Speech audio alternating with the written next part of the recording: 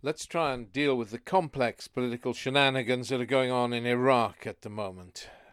And it is complicated.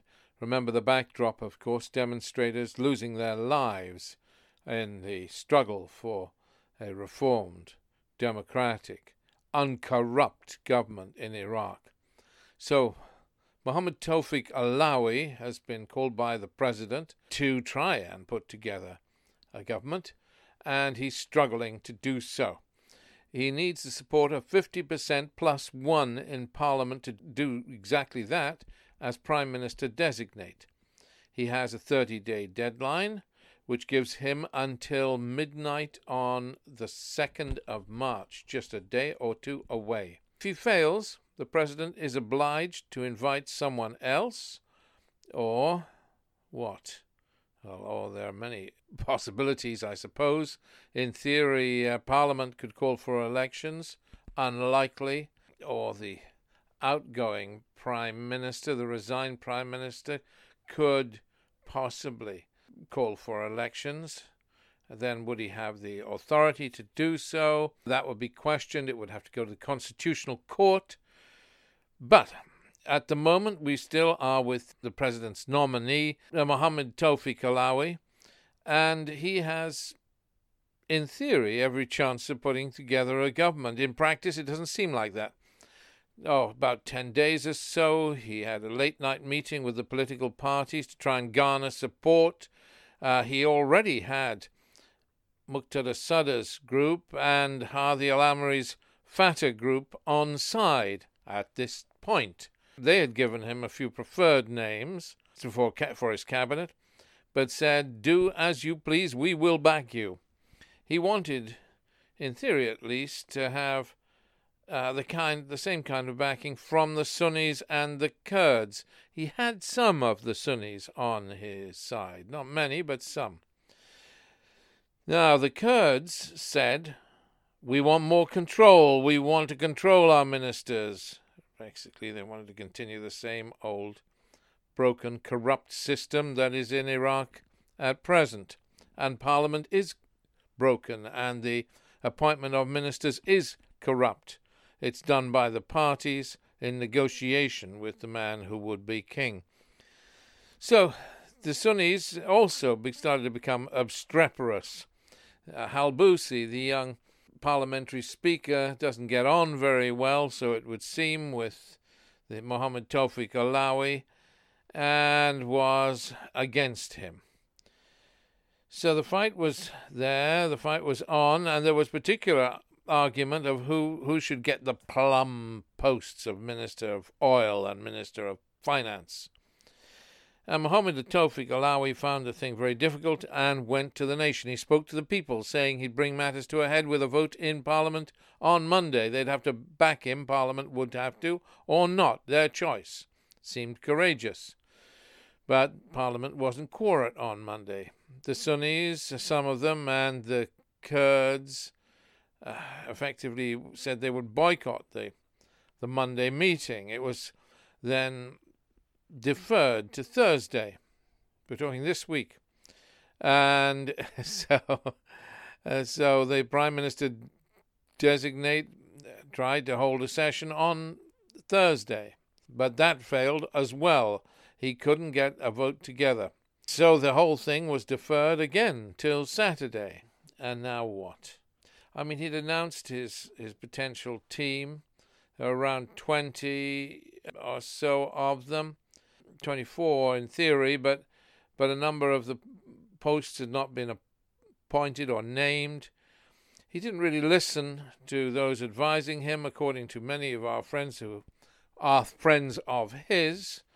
And the thing about his nominated team, the team he'd announced that he would take forward, was that there were no Kurds amongst them. I mean, that's okay, because there were 5 vacant names, including the name of the Minister of Interior was not posted, so there's space to bring in some Kurds. Nonetheless, there are other issues too. Some of them were well over 70, 78 years old. I don't like ageism. The British are very much into that, and but it certainly was an old cabinet. And many of them were dual nationals from other countries. Some said this is good. Of course, they'd have to give up their other country nationality, presumably, or pretend to, before they took these positions. Some said this was good because they'd stay only for a year, and in a sense, yes, that does work, because our Prime Minister designate, Mohammed Tawfiq Alawi, has promised elections fast. There is no specific election date, however, and the other parties concerned that this might lumber on want to nominate their own ministers. Actually, the other part, this election's due next year anyway. The best we can hope for, really, in reality, when Mohammed Tawfiq Alawi says he'll call a snap election, is that the elections take place a month or so earlier than they might have done in any case, because the parties for a start, it'll take 6 months to get everybody's act together for elections. So the other parties want to nominate their ministers. Even some of the people he chose to nominate, Mohammed Tawfiq Alawi, withdrew, including the Minister of Defence and the Minister of Pensions and Work, or potential Minister of Defence. So there was a major problem. And then what? Well, I did say earlier that he had the support of Hadi al-Amri's group, Hadi al-Amri's Fatah group. Hadi al-Amri withdrew his support. Hadi al-Amri said, no, I'm not going to support you after all. I've changed my mind. Why? Because Muqtada Sadr made some threatening remarks, suggesting that if Parliament didn't vote for Alawi, he'd use his power to allow people to put more pressure on Parliament, suggesting that he might even let people invade the Green Zone, or implied threat that he would use Jaish al-Mahdi, his Mahdi army, if he felt threatened by the Sunnis. Remember that how resurgent ISIS is in Iraq now. And the other thing, Mohammed Tawfiq Alawi he doesn't seem to have handled the Sunnis very well. He has the largest potential number of Sunni ministers we've seen in a potential cabinet for a long time. He's suggesting that some 8 ministers are Sunnis, potential ministers. But the problem is that he needs the support in Parliament, and he's antagonized Halbusi, Speaker, the young Speaker who has a large following, and just kept a friendship with Najafi, one of the 2 Najafi brothers, from Mosul, or the hard men. But he has only, 8 or 9 MPs behind him. So he's really, he's buttering up the wrong Sunnis. And he just won't listen. So the chances are that Prime Minister designate, Mohammed Tawfiq Alawi, is doomed. Could be. Miracles do happen in Iraq. Miracles happen rather often in Iraq. So somehow he could pull something out of the bag, especially if he's going to negotiate. But if we have the same old corrupt system, what does that mean in the eyes of the demonstrators? It's difficult, isn't it? It's very difficult. So, a difficult situation, and an ongoing difficult situation. Tension on all sides.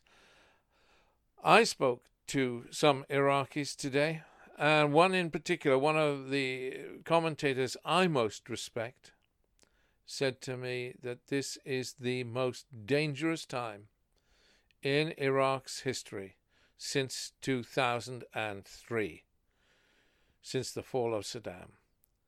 Now, today is the most dangerous time in Iraq's history since 2003. Nobody can clearly see the future, and what will emerge is anybody's guess.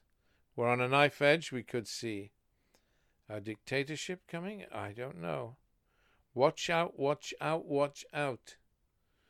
This is a troubling time. We should all say a prayer for Iraq.